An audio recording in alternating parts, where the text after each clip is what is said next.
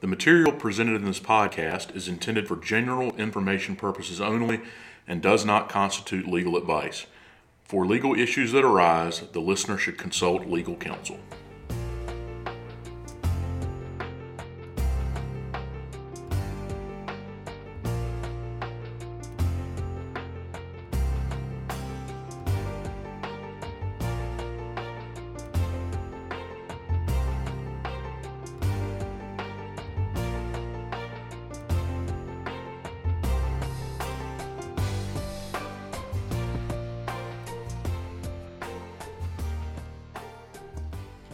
Welcome to Works for Me, an ongoing conversation about employment law and how it works for and possibly against those it is meant to serve. We hope to enlighten and inform anyone affected by employment law, and if you work or employ those who do, that means you.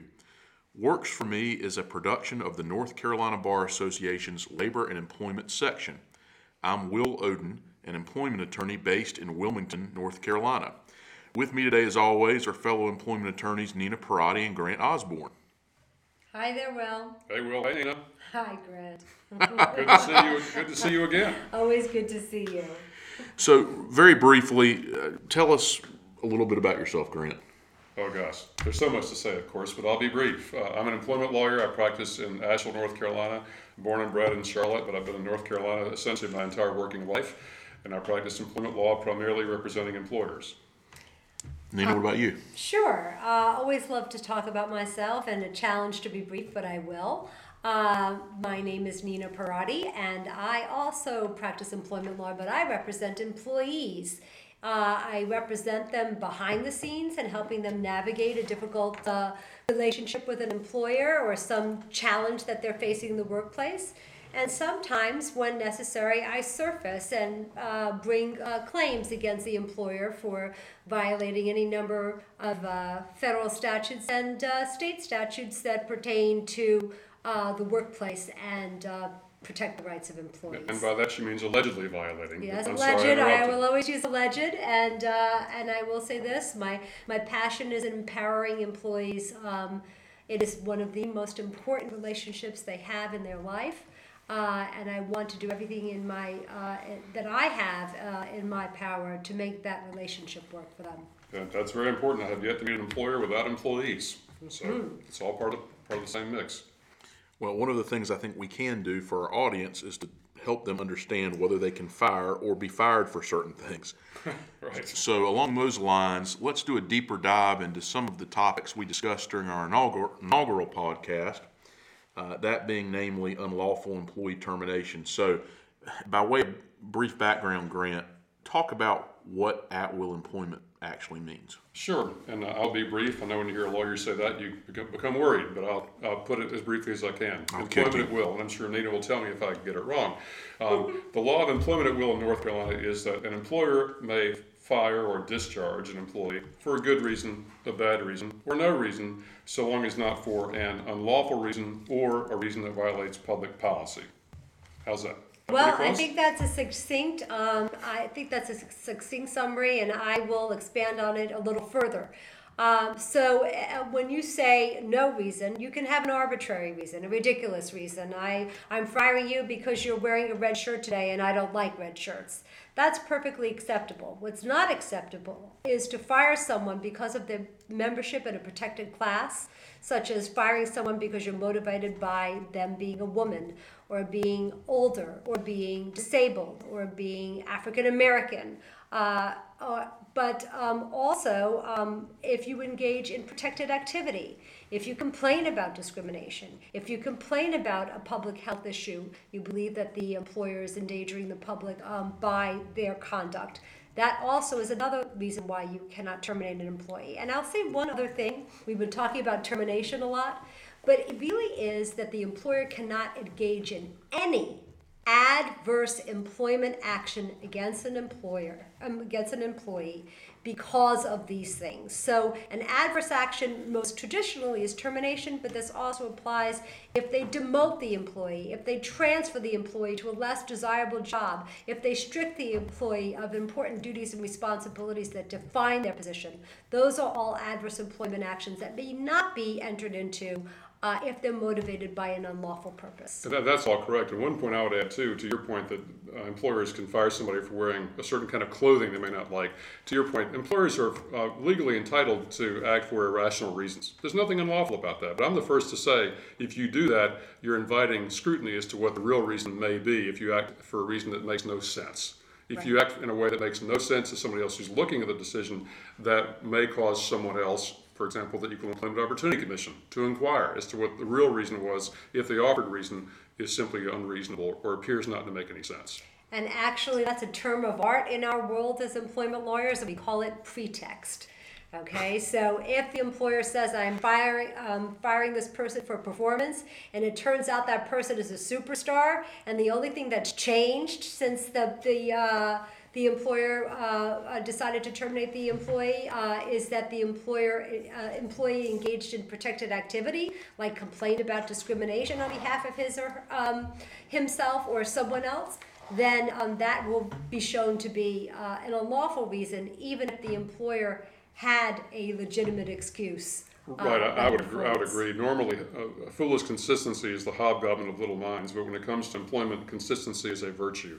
It's important to be as consistent as one can be, because if employers are inconsistent for reasons that appear to make no sense, they simply invite a third party to come in and perhaps attribute to the employer a reason that may be unlawful. Well, you know, it's really interesting that you say that, Graham, because I'll give you a classic example. My colleagues like to joke that Nina can settle a case even if it's proven that the employee has stolen from the employer, right? They think that I have very good negotiating skills. Well, I did have a case where the employee stole from the employer, and I did negotiate a settlement where the employer ended up paying my client money. So there was some other dirt, I assume, on the employer. There had well, to have you been. talked about consistency, right? Well, my employee worked at a fast food place, and they were all allowed to take food home. It was against the rules, but the supervisor always overlooked it and allowed the employees to take food home. Except for my client, after she complained that she was being sexually harassed. Suddenly then the rules changed for her. They were inconsistent, and they terminated my client after she took food home. It was a violation of public policy, of the company policy, but unfortunately it was not one that was consistently enforced by the employer, and she ended up being able to prove that the real motivating factor was the fact that she had complained about sexual harassment, not the violating of the company policy. So in any event, let's talk a little bit about Title 7, and we could talk about protected categories, which we mentioned.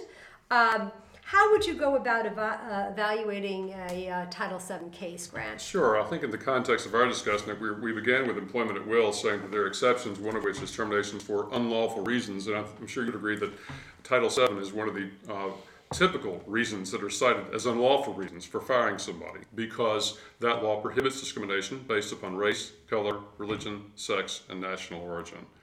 So I guess if the question is, how would I want to evaluate such a claim, or help an employer to evaluate a claim? Sure. With that? Well, first, you would, if an employer is considering firing an employee, one of the first questions one would ask the employer is there evidence that may suggest that the reason is one of those prohibited reasons? Not necessarily what the real reason is, but is there any evidence that suggests that the reason may be race, color, religion, sex, or national origin?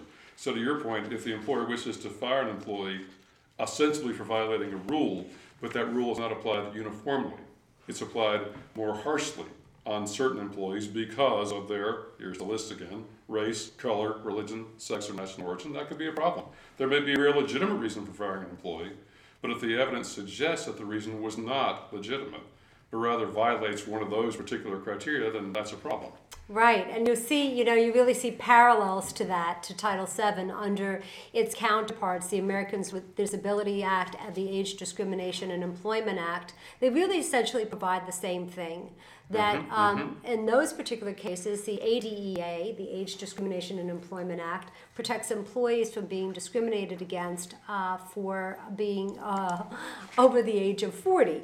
If someone has an age-based animus... That's remarkably young, though. Don't you agree? In this day and time, 40? I completely agree, but that is the arbitrary benchmark. The 40 is the new... 60 is the new 40. We hope so. Yes. But that is the benchmark that the federal law has established. And if there's discrimination there because the person is older, that could be a problem. I want to point out a point, though, because sometimes employers do make decisions because based on age, not primarily motivated by age, but motivated by economic concerns, because there are two people that can do the job and they can do them equally well, but the younger person commands a lower salary. Right. And that salary actually that lower salary is appealing to the employer. If the employer can show that the reason why they chose the younger person was motivated by their salary and not by their age, because they have some age-based animus and think that the younger person would do the job better because she's younger and have misconceptions about what being young means, being more energetic or being more tech savvy or whatever it is that may be a misconception about age and ability. It is okay for the employer to make an economic decision based upon the younger person commanding a lower salary. So that's one misconception. I actually was thinking about another, Grant, and tell me what you think. I have a lot of employees who come to see me and say, Ms. Parati, I really was the victim of a hostile work environment. And I have to laugh because at one point or another, we've all been in a hostile work environment, right? We have an obnoxious boss, an abusive, supervisor or even colleague. And it is hostile. It's unfair, but it is not hostile as that term is defined under the law. Right, I would agree. People have come to use that term as something of a mantra. They've heard the term so many times. Yes. They think that the law prohibits a hostile work environment, which is not true.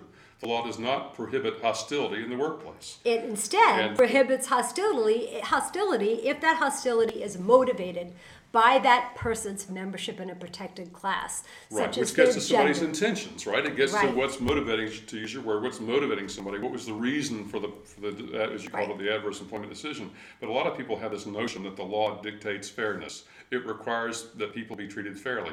That is false. The law does not require fairness. Well, maybe it should, and that's another conversation. God help us if the law said, "Thou shalt be fair," but all the law that we're discussing does is prohibit certain kinds of discrimination based on certain criteria. Wouldn't you agree?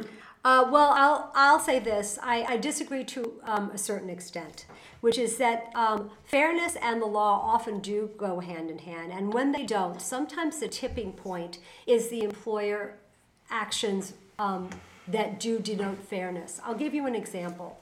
And by the way, pardon me for interrupting, I'm not recommending that employers be unfair. That's profoundly unwise for all kinds of reasons, so I don't want to be misunderstood about that. I'm not referring to that, Graham, but I actually am referring to a situation where the employer does something that's just right on the cusp, and the tipping point becomes fairness or unfairness. And I'll give you an example, because this is a kind of employee who comes to my door, and she's motivated primarily by the unfairness, not by the discrimination. Right. I had an employee who worked for a major company who was terminated while she was laying in the hospital bed after she had just given birth and was holding her newborn in her arms, and got a phone call from an employer saying, by the way, you're part of the next round of layoffs. Thanks so much.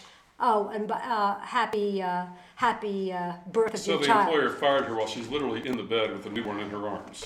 Yes, and so it may be... So there's a better way to have done that. I think so. And sometimes when I speak to large groups, mixed groups of employers and employees, which I often do before the American Bar Association, for example, I tell them that action in and of itself may not have been unlawful. She may have been legitimately part of a RIF, a reduction in force, and she just happened to be about to give birth to a baby and did.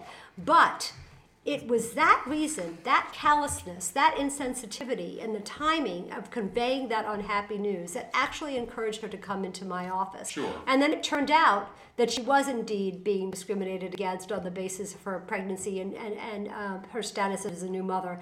But we never would have gotten there had the employer just done the right thing and handled that situation fairly, even though fairly is not a criteria that the employers are required to adhere to. And that makes perfect sense. So I would be the first to agree that even though the law does not dictate fairness, that wise employers will treat people with respect and treat them as human beings. If they do that, they're probably going to get it right most of the time, and probably can avoid, I was going to say frivolous, that's too harsh, can avoid meritless claims of unlawful discrimination. Or even borderline ones where the employee would otherwise be willing to put it behind her and move on. So whether a claim's valid or not, walk us through, if you don't mind, guys, how an EEOC charge based on Title VII typically plays out. Right. One observation, I'll let Nina down as much as she wants, but the first thing I tell my clients about the EEOC process is it's easy and it's free. And that tells employers a lot right there. If employees or applicants or former employees, right, think they've suffered unlawful discrimination, if they wish to file a charge with the Equal Employment Opportunity Commission, what we call the EEOC, it's easy to do so and claim that the applicant or the former employee or the current employee has suffered unlawful discrimination. It's a very simple process. Wouldn't you agree? Well, I would say this. I take my, if I have the luxury of time, if I don't have a statute of limitations concern that's driving my decisions, and I have the luxury of some time, I take my representation of the client in steps. The first thing I do is send a letter. An invitation to negotiate letter, and I lay out the facts as I see them and the potential claims that give rise as a result of those facts. And then I invite the employer to negotiate. Because frankly, the employer, I would imagine, would prefer that I do not file my claim with the EEOC. And there's some leverage there in attempting to settle the case confidentially and early on in the process. And then if that doesn't work, then of course the next step is to file with the EEOC, and that's how you preserve your client's rights to ultimately sue in court. Mm-hmm. Because, you know, like Monopoly, you do not pass the EEOC and you will not collect $200 unless you first go through the EEOC. And the case needs to be there for the requisite amount of time, 180 days, before you can ask for a release of jurisdiction. Where certain statutes are concerned, right? Like Title VII, the Age Discrimination Act, and the ADA, for example. Right, right. So in any event, there are opportunities all along the way to settle a case. One of them is pre-filing with the EEOC. Then the EEOC process itself also offers up the opportunity for mandatory mediation. Mm-hmm. And during that process, sometimes cases do get settled, especially if you are blessed with a skilled and adept mediator. Absolutely. Shout out to Vanessa Mollett. She's wonderful, and there are others that really are as well. So that's a factor to consider as well. Well, assuming the case does settle, what should a settlement agreement typically include? Well, I like to think that in addition to what should be included, I like to think about what should not be included. So I would say a release if I were butting in, though. Yes, I would say that Grant's clients are looking for confidentiality. They're looking for a release of all claims. They're looking for non-disparagement clauses. They're looking to comply with the law and make sure that the contract appropriately advises the employee of the rights that they have and still have even if they sign. And I'm looking for what the settlement agreement should not contain. And that is, I don't want liquidated damages clauses, which require a set amount of money for the employee to pay if they violate even a technical violation of their obligations under the settlement agreement. I'm looking for the employer who tries to sneak in a non-compete where none existed before. That is going to require them to pay more money if they want that on the table. This could be helpful, though. Yes, I am looking for a no rehire clause. A lot of employers want no rehire clauses in there. I certainly understand why. It saves them from exposure to liability if an employee who complains about discrimination applies for a job again and the employer turns them down, then the employee has a new claim, retaliatory failure to hire based upon the fact that she had previously opposed discrimination. But if the no rehire provision is too broad and you have a very large employer and they want to include all of their affiliates, subsidiaries, and everyone else, you can have something that sort of functions as a miniature non-compete because the employee is not only prohibited from applying for another job with that particular employer, but all of the tentacles that go out and all of the other companies that employer has been involved in. So those are some of the things I look at. Great. Now, we only have a few more minutes, but we've already talked about several improper grounds for firing employees: protected classes, protected activity, But Grant, touch on real briefly for our audience, what is protected concerted activity and what does that mean in like the social media context? Sure, very, very briefly. There's this law out there called the National Labor Relations Act that most people, if they think of this at all, think of it in the context of employers that have labor unions. That's not the most important part of it, though, for most employers, because it applies essentially to all employers. And by that I mean employers that have 2 or more employees, and provides in a very small nutshell that employees have the right to engage in what's called protected concerted activity for the purpose of engaging in mutual aid or protection. That's the legalese of it. The idea is that employees have the right to talk to each other about their working conditions in an effort to improve those working conditions. So employers, in the short time we have left, need to be aware that there is this federal law out there that does give employees the right to talk at least with each other, and maybe others, but to talk at least with each other about their working conditions in the hope of improving those conditions. And these days, with the miracle of technology, the easiest way for many employees to do that is on social media. They can go on Facebook or Instagram or Twitter and trash the company and talk about their bad conditions. And before employers unthinkingly fire somebody or engage in, as Nina used the term, adverse employment action because of that, they better think about that, because some employees may well be protected by this federal law and have the right to file what's called an unfair labor practice charge with the National Labor Relations Board. Woo, that's a lot of information, but that answers the question. Well, I certainly have learned a lot today and enjoy both of you being here. And we would ask our audience to continue to tune in as we continue to record these podcasts. Please do. And if you have any suggestions for future podcast topics, please let the North Carolina Bar Association Labor and Employment section know. So thank you both for being here. Thanks, Thank Will. you. Thanks, Nina. This was Enjoyed a it. lot of fun. Thank you, Grant. Thank you. We hope that you have enjoyed this edition of Works for Me, a production of the North Carolina Bar Association's Labor and Employment section. Find out more about NCBA's Labor and Employment section on our blog page at ncbarblog.com/category/LE and on the Labor and Employment section page at ncbar.org. You also can follow the NCBA on Twitter at NCBAORG. Until next time, we hope that everything works for you.